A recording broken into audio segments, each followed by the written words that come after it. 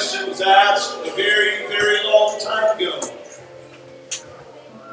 Millions upon millions of people have proven that the answer is a resounding no.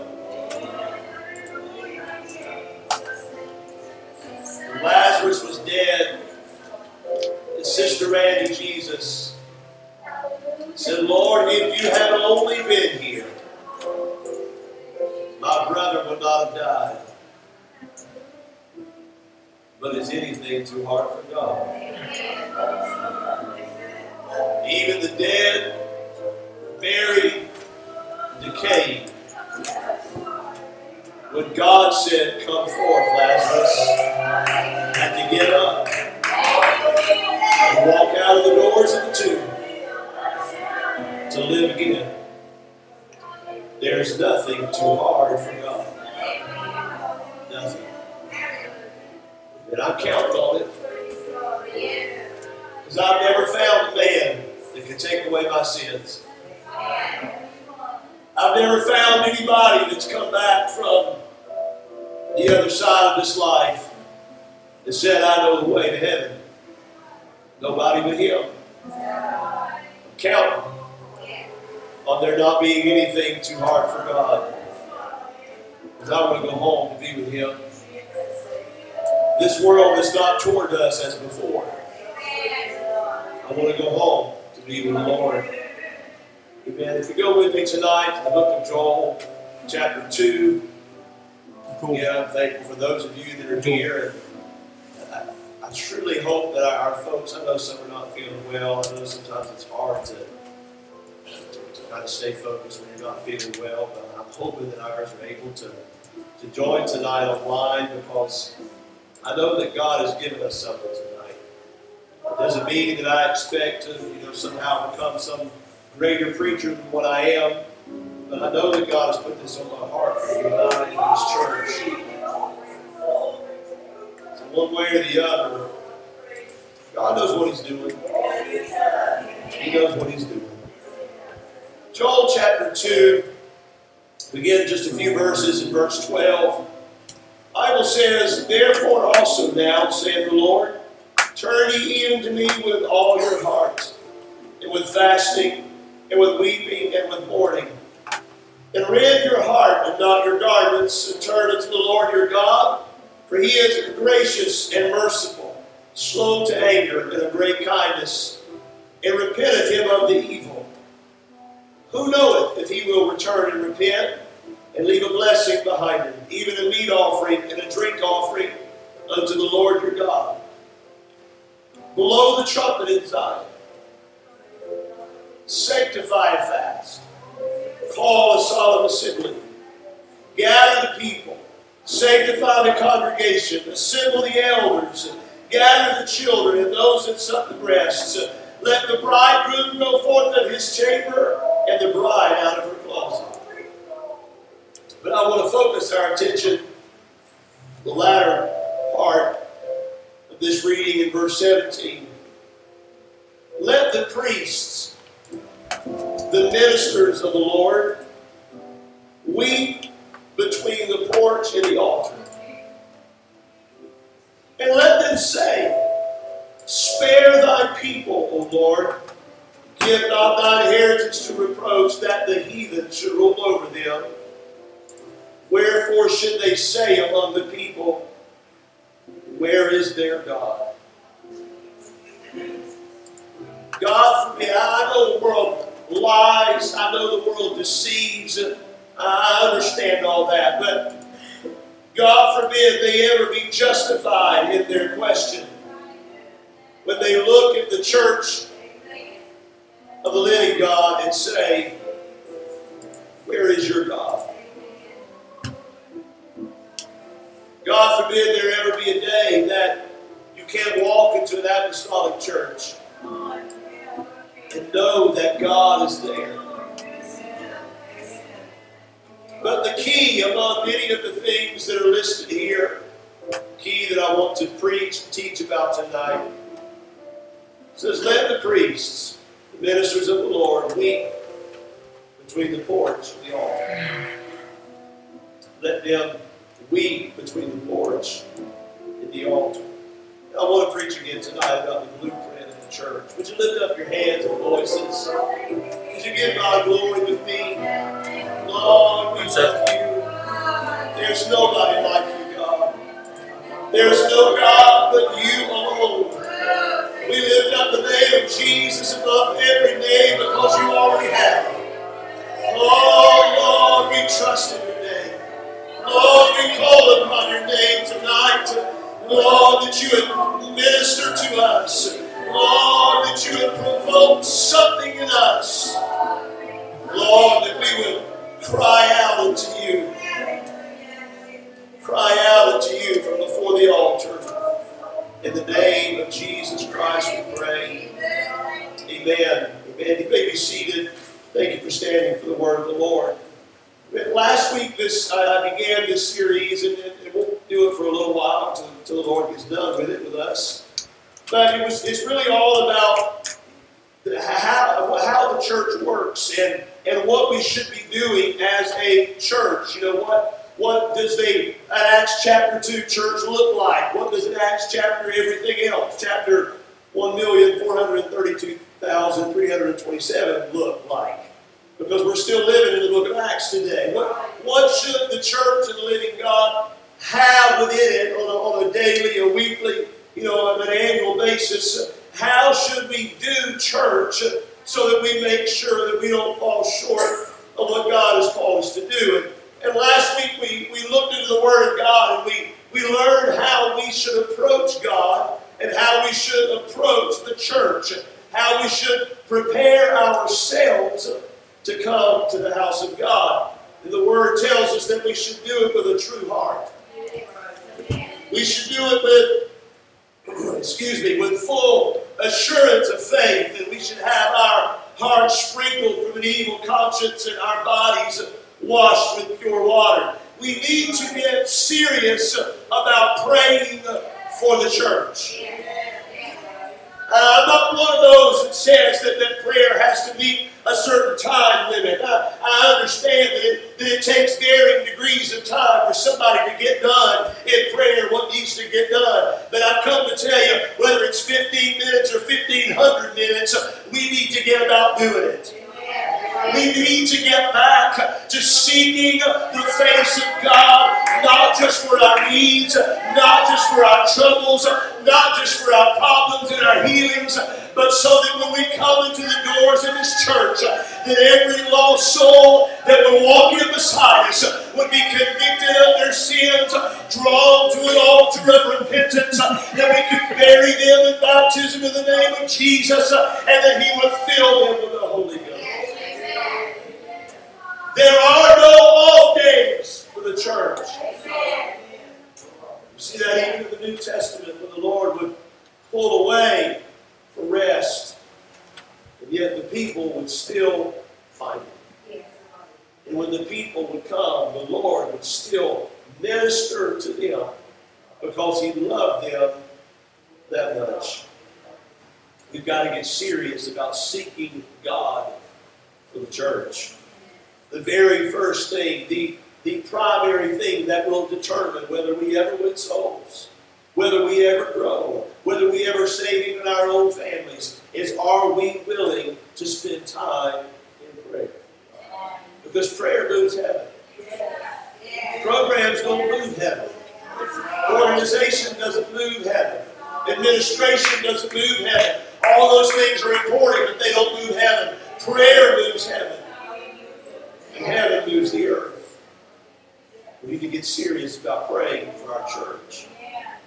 So if we go back, and we talked a little bit last week about how this connects back to not just the church services that they had even in Jesus' day, which would have been synagogue services that kind of took on a New Testament twist once people started getting filled with the Holy Ghost, but all the way back to the temple or to the tabernacle, to the original house of worship, the original house of prayer. And if you think back about the tabernacle and how God had established how man would have a relationship with Him, what was the main objective about one's approach to God's house? What was the thing that somebody, that anybody had to get to have anything happen in their life? It was the altar. It was the beginning of everything. It was the start of their relationship with God, and it predated even the tabernacle. Because in the Garden of Eden, when Adam and Eve sinned and found themselves naked and covered themselves up with fig leaves, God came down and said, oh, no, that's not enough. And He made them coats of skins. Well, the only way they had coats of animal skins is that an animal had to die. Before there was ever a tabernacle, there were men laying sacrifices on altars to God. The beginning point of yours, of mine, and of any sinner in this world that needs God, the beginning point of their walk with God has always been and always will be the altar.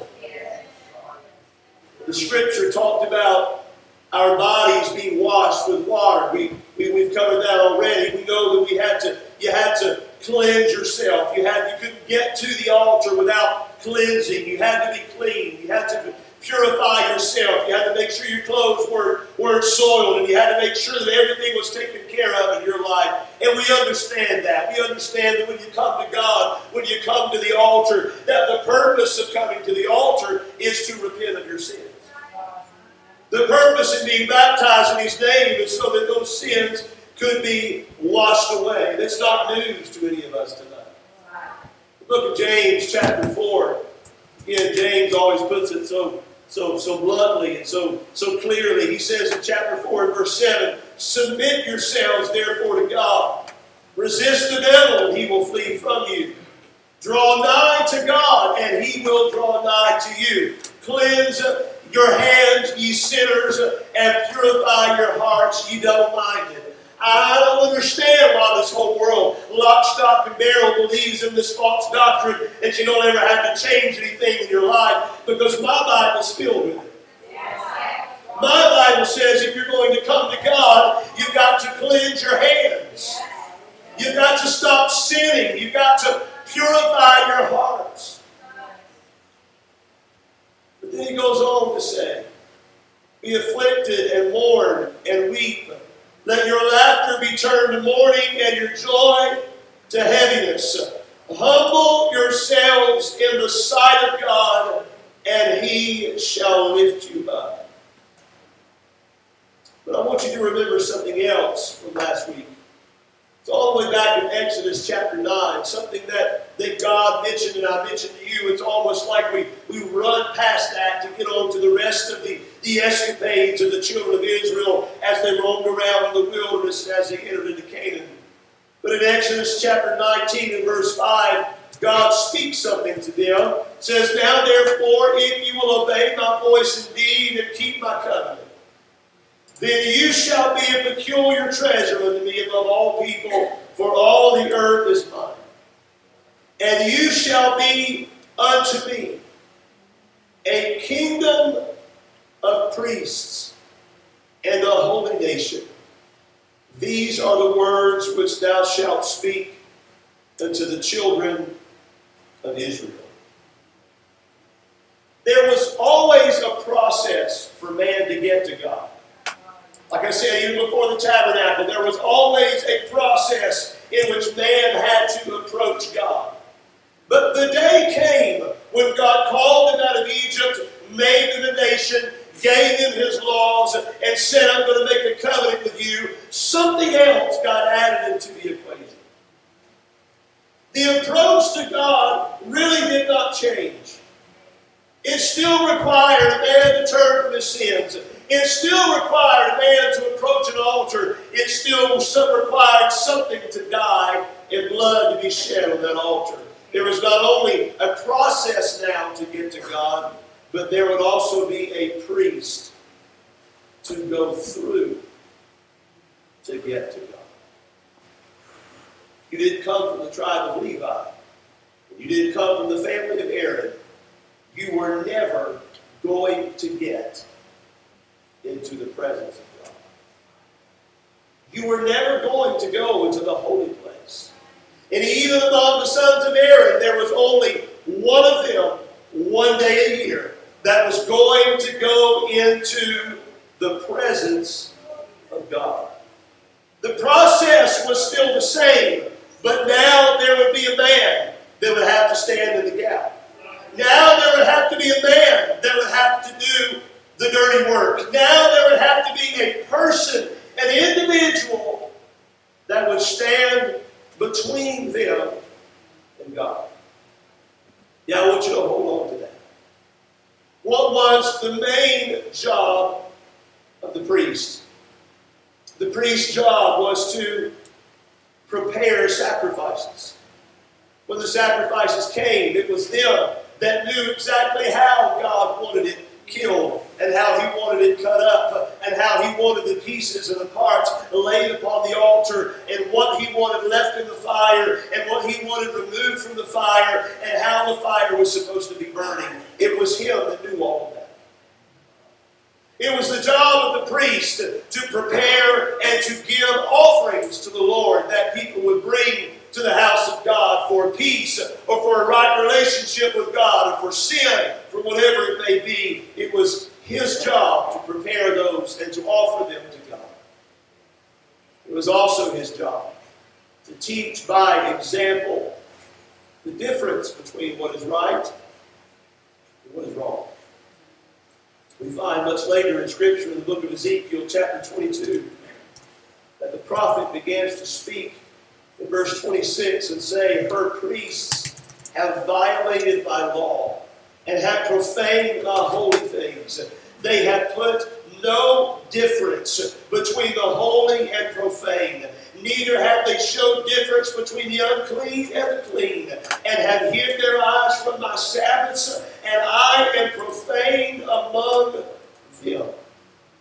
It was the priesthood's job to show the people in the life that they lived day in and day out, in the manner by which they went about doing everything, what was right and what was wrong, what was holy and what was unholy. I've come to tell you, church, if this world ever wants to know how to please God, if this world ever wants to know what it looks like when a man or a woman has sold their soul to God and given him everything, they better see it when they look at the church.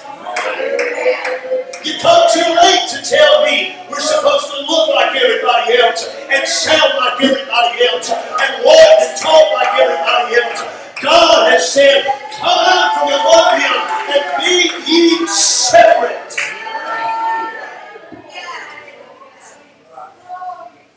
So that is what the priesthood was there for under the first covenant. They were the ones that went between. They stood between the people and God. There was even a time when a plague had gone out from God to destroy the people. And Moses began to say, "You need to run real fast. Come on, brother priest. Go and get a container and get some incense and run out amongst the people so that God will stop." And when God saw the man and the offering before him, the plague stayed. That was the job, the priesthood under the first covenant. So what are we? Those of us that are no longer living under that covenant because God fulfilled it and moved it out of the way and put a new covenant inside of us. So what are we? The Apostle Peter, that same Peter that was there on the birthday of the church, that stood up to preach the first salvation message. 1 Peter chapter 2 and verse 4. The Bible says, "To whom coming as unto a living stone, disallowed indeed of men, but chosen of God and precious, ye also as lively stones are built up a spiritual house, a holy priesthood, to offer up spiritual sacrifices acceptable to God by Jesus Christ." Things have changed in the sense that it's not based on your bloodline any longer. Or is it? Things have changed in that I don't need to show up with a pedigree that has Aaron at the top of it. Because things have changed in that any man that comes with faith in the atoning blood of Jesus Christ, any woman that has faith in God and obedience to His Word, has direct access to the presence of God. You and I tonight have the same high privilege that the high priest had. All we've got to do is walk into the doors of the house of God and walk right into His presence and be in the midst of that same glory that He was. Anyone, the blood of Jesus flowing through their veins, has access to the Spirit and the presence of God. But I would submit to you tonight that the role of the priesthood, which we have already seen testified, belongs to you and I. The role as a church. We are just all become priests unto God, which is a fulfillment of what God wanted in the first place. Can you imagine? I don't know if the apostles realized it on that day or not, but that one little passage out there in the wilderness spoken to their ancestors and their forefathers that said, I want to make you a kingdom, a priest unto me. For so long it was just one tribe, but on the day of Pentecost, He brought it to pass. But the job description hasn't changed. We've been called to offer up sacrifices, just spiritual sacrifices. We've been called to do service and to be in attendance at the altar of God every day that we live. Now let's go back to where we started. You see, things are not going all that well in the book of Joel. Joel chapter 1, verse 1 says, the word of the Lord that came to Joel, the son of Pethuel, hear this, ye old men, and give ear, all ye inhabitants of the land. Have this been in your days, or even in the days of your fathers? Tell your children of it. Let your children tell their children, and their children another generation. That which the palmerworm hath left hath the locust eaten, and that which the locust hath left hath the cankerworm eaten, and that which the cankerworm hath left hath the caterpillar. That's a long agricultural way of saying all is lost. Everything's destroyed. He said, have you ever seen it like this? Oh, I know there's been dark days in human history. I understand that. I understand that none of us walked through the Holocaust. I understand that none of us have sat in trenches in world wars. I know that we've been through a pandemic, but there have been pandemics much worse than the one we went through. I understand all of those things, but I've also come to tell you, at least in my generation and in my children's generation, I've never seen our world be as crazy as it is right now. Now, the book doesn't really tell anybody exactly when this prophecy was uttered. There were some, one commentator says that some say the prophecy was said in those 7 years in which Elisha said, for the Lord hath decreed a famine, and that they took place during the days of Jehoram, son of Ahab. I don't know whether that's when it took place and when the prophecy was or not. However, because we are a Acts chapter 2 church, we know that the book of Joel has prophetic significance beyond its day. You don't have to get very far. I mean, after all, we are a this is that church, right? This is that was spoken of by the prophet Joel. So, God's people were living in a time of judgment. God's people were living and going through terrible things because of their sins, because of their wickedness and the wickedness of their kings.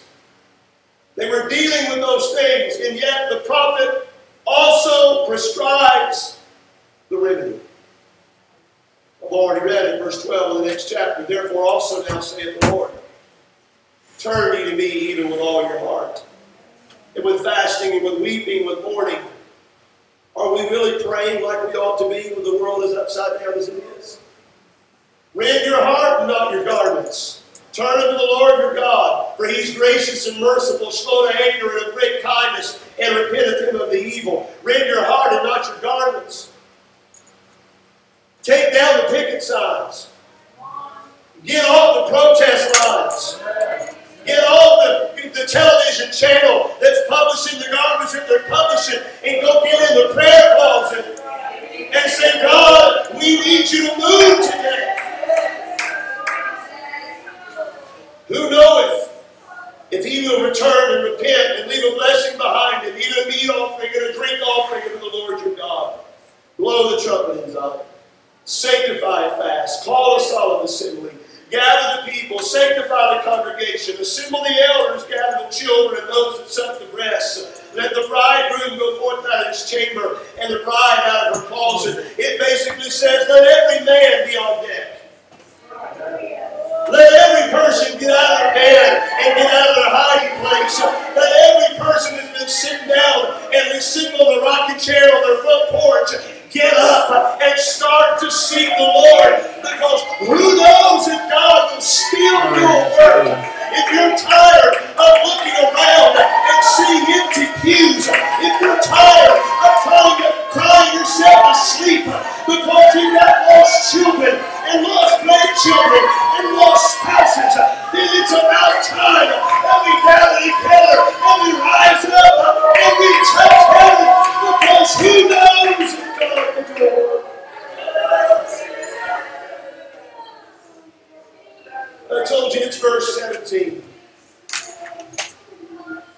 17 that the Lord would put in our hearts tonight. Let the priests. The priests. Ministers of the Lord. Weep between the porch and the altar. I understand this was spoken to the priests in that day, to the leaders, to those that were of the tribe of Levi, house of Aaron.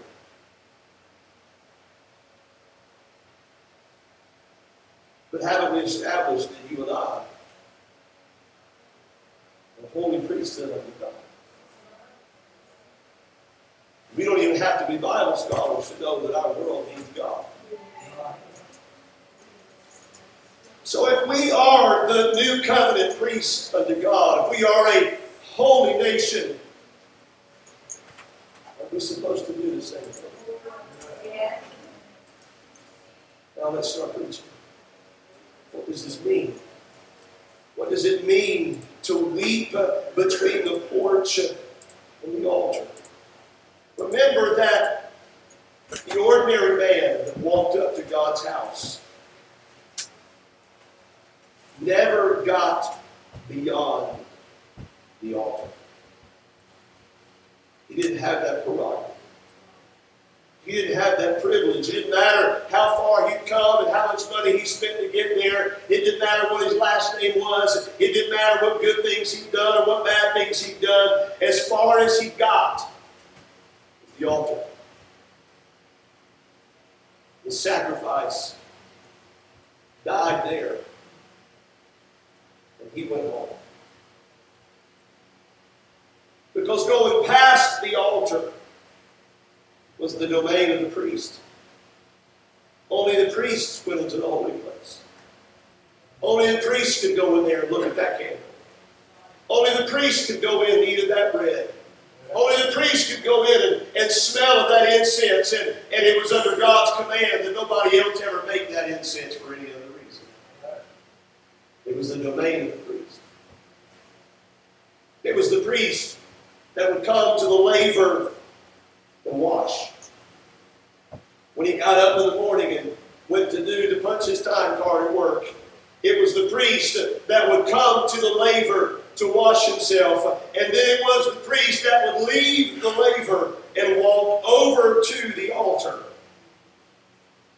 and take your sacrifice and cut it into pieces, arrange it on the grate, and offer it to God so that you might have grace, mercy.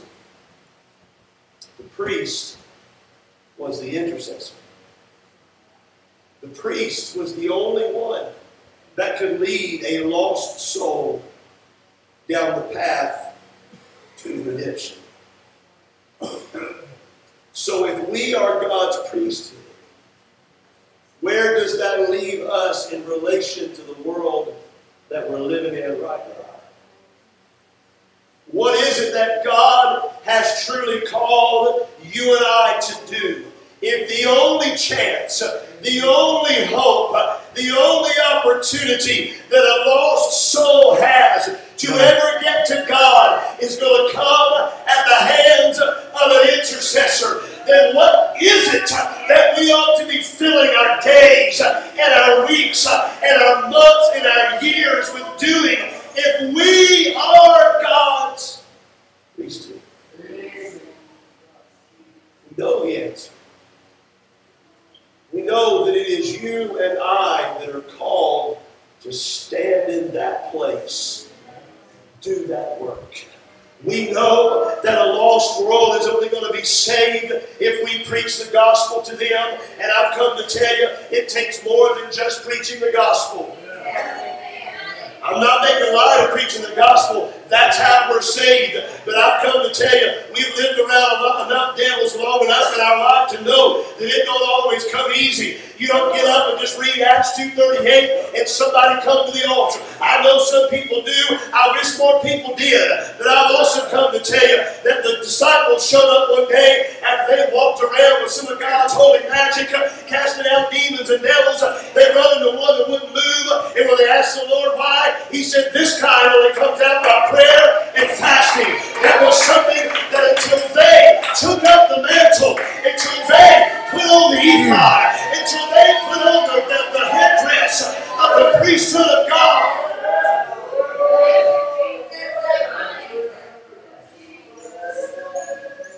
So I want to ask you this question because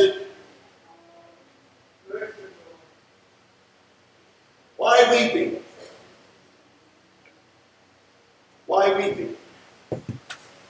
I understand that we often cry when we pray. And I know that we cry when we seek God for our children and for our grandchildren and our spouses because we love them so dearly and we don't want to see them lost. But why weeping? How weeping? And I've been asked the question before, if you see a circumstance that's about to take someone's life, and you just have just a moment to respond and react, to go and attempt to save them, but saving them may very likely cost you yours. It's easy to answer that question when it's one of your own. Your child is standing in the street and the speeding car is coming down the road. It doesn't matter to you whether you live to see the other side or not. The only thing that matters to you is that you get them out of harm's way. But what about when it's somebody else's child?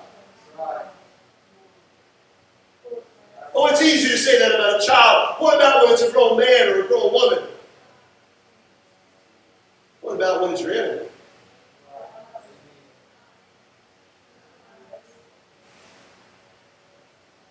How do you weep for a nation that deserved its punishment?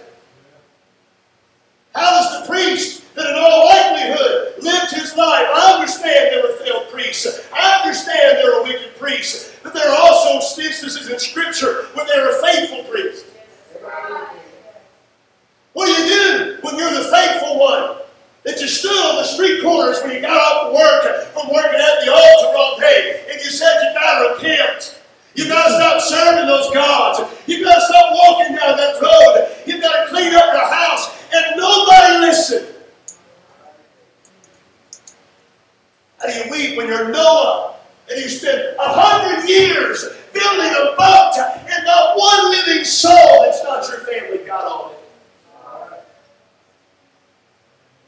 How do you weep?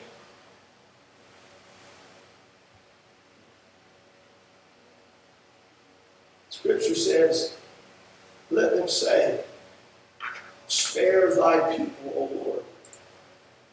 Give not thine heritage to reproach, that the heathen should rule over them. Wherefore should they say among the people, where is their God? The priests were told to go there and pray for therefore and no more. They were to pray for the nation. They were to pray for the whole family of God. They were to pray for those that were trying to live right and those that were reprobates. They were to pray for those that had stood faithfully in God's laws, and they were to pray for those that were serving Baal and Molech and everything else out there. They were to pray that the powers of this world wouldn't have power over them any longer. That they wouldn't bow their knees to another God. That the power of God would be at work in every one of their lives. So I would ask you this, what are we in this thing for? Why are we coming to this house 3 times a week for? Is it not so that sinners will be saved? Is it not so that chains of bondage will fall off of their lives and be broken? Is it not so that a lost and dying world will have the God that we serve and work in their lives? Come on, preacher, isn't that just about preaching the word? Isn't that just about speaking the authority of God? Why weep? Why pour out tears? Aren't we just to lay out the gospel for them and pretend to believe it? Aren't we just supposed to be the most effective communicators that we can be and make sure that we push it out in as many mediums of communication as we possibly can and just leave it up to them? There's the gospel. You've heard the word. Obey it and live. Disobey it and die. Now, I'm not going to tell you tonight there's not some other meanings here in this scripture. Maybe there's something else here too. If you dig deeper, if you find it, let me know. I'd sure like to know. But I have come to give you what God gave me from it. Remember the first stop that the priest ever made on his way to the altar. He didn't get to go from the house to the altar. He had to go to the laver first.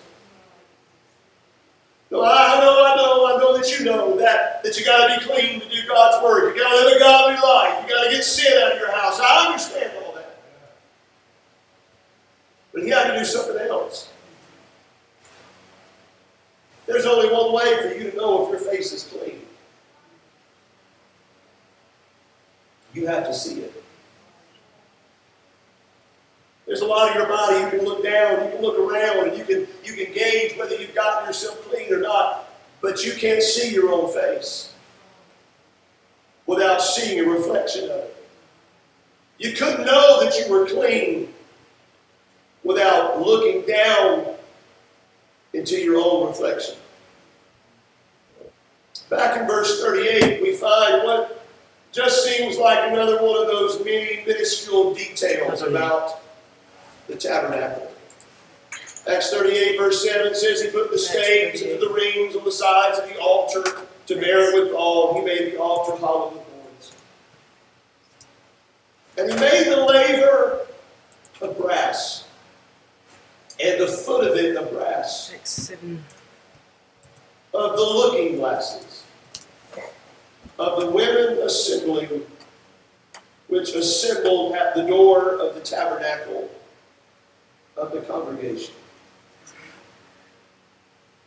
When Israel marched out of Egypt, whether they were their own or whether they were of the many things that the Egyptians gave them as they were hurrying them out the door, they had in their possession brass looking glasses, mirrors, that the women would use to look at their appearance to make sure that they had gotten it exactly like they wanted it to be. And it was of that material, that the laver was made. We all understand that water casts a reflection of us when we look into it if it is still. In addition to it simply being water, the entire structure was made of highly reflective metal. Every time the priest showed up for work, every time he walked into the court of the Lord to take up his holy responsibility at the altar, he had to get up close and personal with his own self. Every spot, every blemish, every imperfection, every day. Look at Leviticus chapter 21. There's something very interesting here again.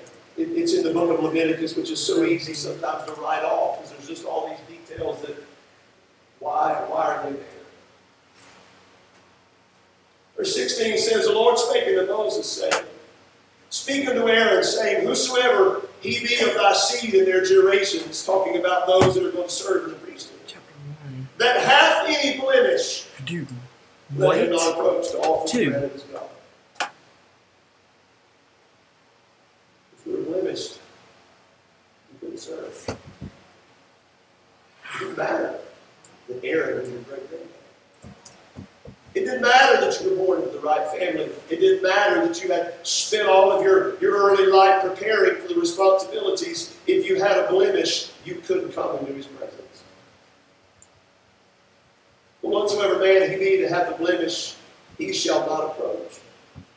A blind man or a lame, he that hath a flat nose or anything superfluous, or a man that is broken-footed or broken-handed, or crook-backed, or a dwarf, or that hath a blemish in his eye, or be scurvy or scabbed, or hath his stones broken.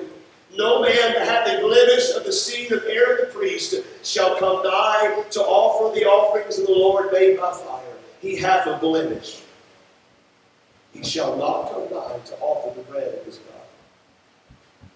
He shall eat the bread of his God, both of the most holy and of the holy. Only he shall not go into the veil, nor come nigh unto the altar, because he hath a blemish, that he profane not my sanctuaries. For I, the Lord, do sanctify. There's another scripture in the Bible that very plainly and clearly says, be ye holy, for I am holy. Now, I understand that it was Israel's job to obey these laws, and no doubt they did, at least for a period of time. No doubt there were those that were born in the right family, had the right upbringing, but somewhere along the line something showed up in their body, and the day would come when the priest would say, I'm sorry. You can eat the bread, you can live in the tent, but you can't come into God's house. I know that if they found these things present in their life, they couldn't minister. But don't you also know, because they're men just like you and I, that they had to know, even without a crooked back, broken feet, even without scars on their face, disease in their body, they were. They weren't. Maybe their back was straight, their feet were solid. But in their heart, they knew there were feelings of God. In their minds, they knew there were thoughts that didn't belong there. Science and genetics would tell us that far down, even then, in human history, genetics would not have produced perfection. Once sin was entered into the equation, perfect humans were never born. Adam and Eve were made perfect in the hands of God. All of the rest of us, somewhere, somehow, were blemished. So every time that the priest was preparing for what he was about to do. And he saw his face in that glass. He knew he wasn't perfect. He knew that deep down, he was a sinner too. He knew that no matter how cleaned up he might look, how nice of clothes he might now be wearing, no matter what he looked like on the outside and what everybody else thought about what he looked like on the outside, he knew. Those whose hearts were sincere before God, they knew that the only reason they were there, the only reason they were able to minister, the only reason they were able to make the trip from the laver to the altar to do the holy work of God was not because they were perfect and not because they were unblemished, but it was only because of the grace and the mercy of God. At our best, we are sinners saved by the grace of God. The last thing he and the last thing that you and I should see before we make that walk from where we're at to that sinner that needs somebody to touch God from him, the last thing that we see is our own reflection of our own weakness and our own frailty and our own sinfulness. And how should this, how must this change how we walk across the way to Him? You see, church is not just about our approach to God. It's also about our approach to the lost. See, it's great to have a good old shouting time. It's great to have good Bible study and be strengthened in your faith. It's great to be able to walk in the doors of the holy place and sit down by the light of the candle and eat the holy bread and rest and have peace in the middle of the aroma of God's presence. But I've also come to tell you that the moment a sinner walks into the room, the moment that somebody that doesn't know God walks into this building, the moment that somebody that picked you up, that moment when you remember the God that picked you up, when you used to be where they are right now, when you're reminded of the God that took the mess that you made out of your life and made you to look what you look like today. The moment that they walk in the doors of this house is the same moment that we got to look down into that water and be reminded, God, I was where they were. God, my heart was where their heart is. God, I was lost just like they're lost. God, help me to save us.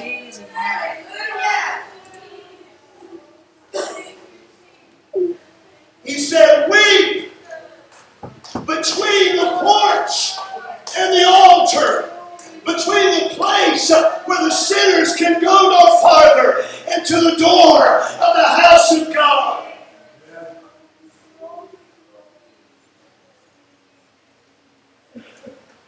When you see a sinner walking to church, what goes through your mind? You see a good-for-nothing nobody. You see somebody who deserves what's happened to him. You see her just getting what's coming to her. And after all, you told her so.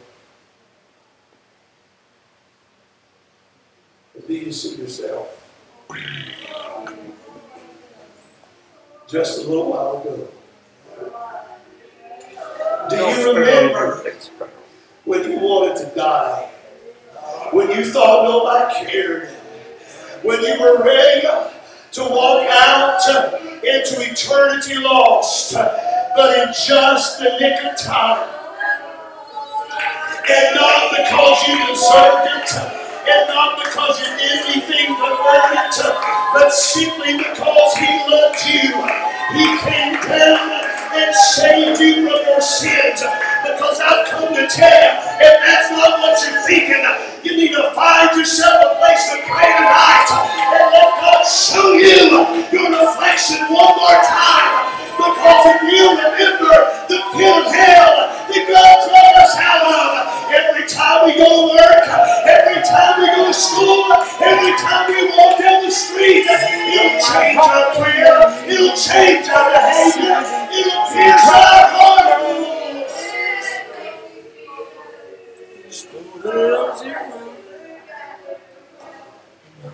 I wonder to God, the next time somebody walks in, we're not thinking, is this guy a security risk? Is he just here for some money? Is this another person that's just going to stroll in and stroll out and never come back? I wonder to God that when they walk in the door, we'd be moved in the instant to start touching heavens with Him. They don't even have to know it. They don't even have to know what you're doing. You can see Him walk in and your hands go up. God, we're going to reach Him tonight. God, call into their hearts. Convict their souls. God, bring them to the altar.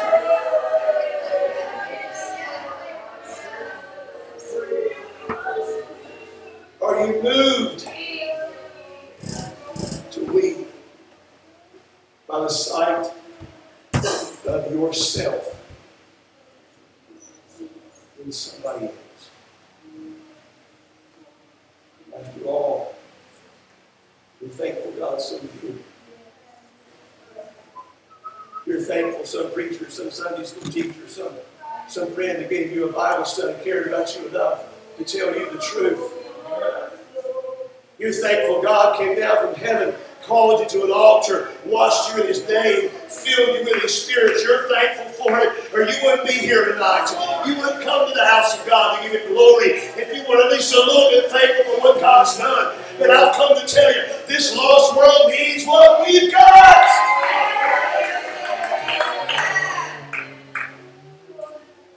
James chapter 1.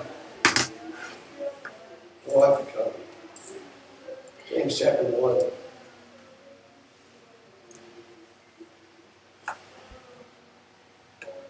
Use the James chapter 1. Again, so plain spoken. Verse 21. Wherefore lay apart all filthiness, superfluity of naughtiness, receive with meekness the engrafted word which is able to save your souls. But be ye doers of the word, and not hearers only, deceiving your own selves. Here's the connection tonight. For if any be a hearer of the word, and not a doer, is like unto a man, beholding his natural face in a glass. When he beholdeth himself, goeth his way, straightway forgetteth what manner of man he was.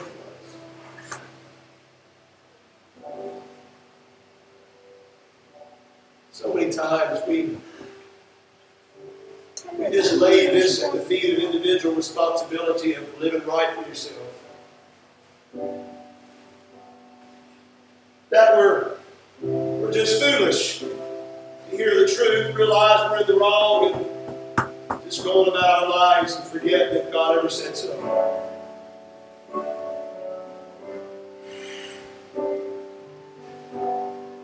But when I look in the mirror, I see myself more than anything else. And James wasn't done. He said, but whoso looks into the perfect law of liberty and continueth therein, he being not a forgetful hearer, but a doer of the work, this man shall be blessed in his deed. Any man among you seem to be religious, bridleth not his tongue, but deceiveth his own heart. This man's religion is in vain. Simple enough. Verse 27. Pure religion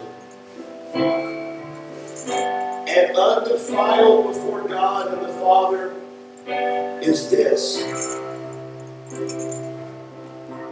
to visit the fatherless and the widows in their affliction, and to keep himself unspotted from the world. Serving God is not one thing, it's two. Serving God is not just walking past the altar on which God's already paid the price for your sins, and walking up to that pool of water to make sure you get off yesterday's sins and uncleanness. That's not the end of it. But when you get to the water, do you forget who you were? Do you forget where God brought you from? Do you forget what God's done for you? Because the rest of the truth is that you can't just live right, but you've got to visit those that have nobody. The widows and the fatherless, those that this world has forsaken, those who don't have a God, those who don't have anybody to pray for them, those who don't have anybody to tell them the truth, those who don't have anybody to preach the gospel to them. There are going to be souls that are baptized in Jesus' name, filled with the Holy Ghost, and walking in godly lives in a lot of ways that are going to be lost because they forgot what God did for them, and they never become a witness to anybody else. God forbid that when I take up my place between the door of God's house and the altar of sacrifice, that it doesn't drive me to cry out in the Lord. When I see Him, I want to see myself. When I was given up, when I was walking away, when I was covered in sin, and I want to tell Him, if God saved me, He'll save you. Oh, with somebody to pray. You don't need an invitation. This is God's house. I want somebody to pray. God, give me a burn for the lost. Change how I see them. Change how I view them. God, don't ever let me forget what you saved me from. God, for the miracle of this church. Come on, church. Find a place to pray. Reach out and touch the Lord. If you're here and you're lost, you don't have to be. If you're here and you're alone, you don't have to be. God loves you just like He loves you. We need to change how we see them. Oh, remind us. Show us what we used to be. Remind us of what we used to be.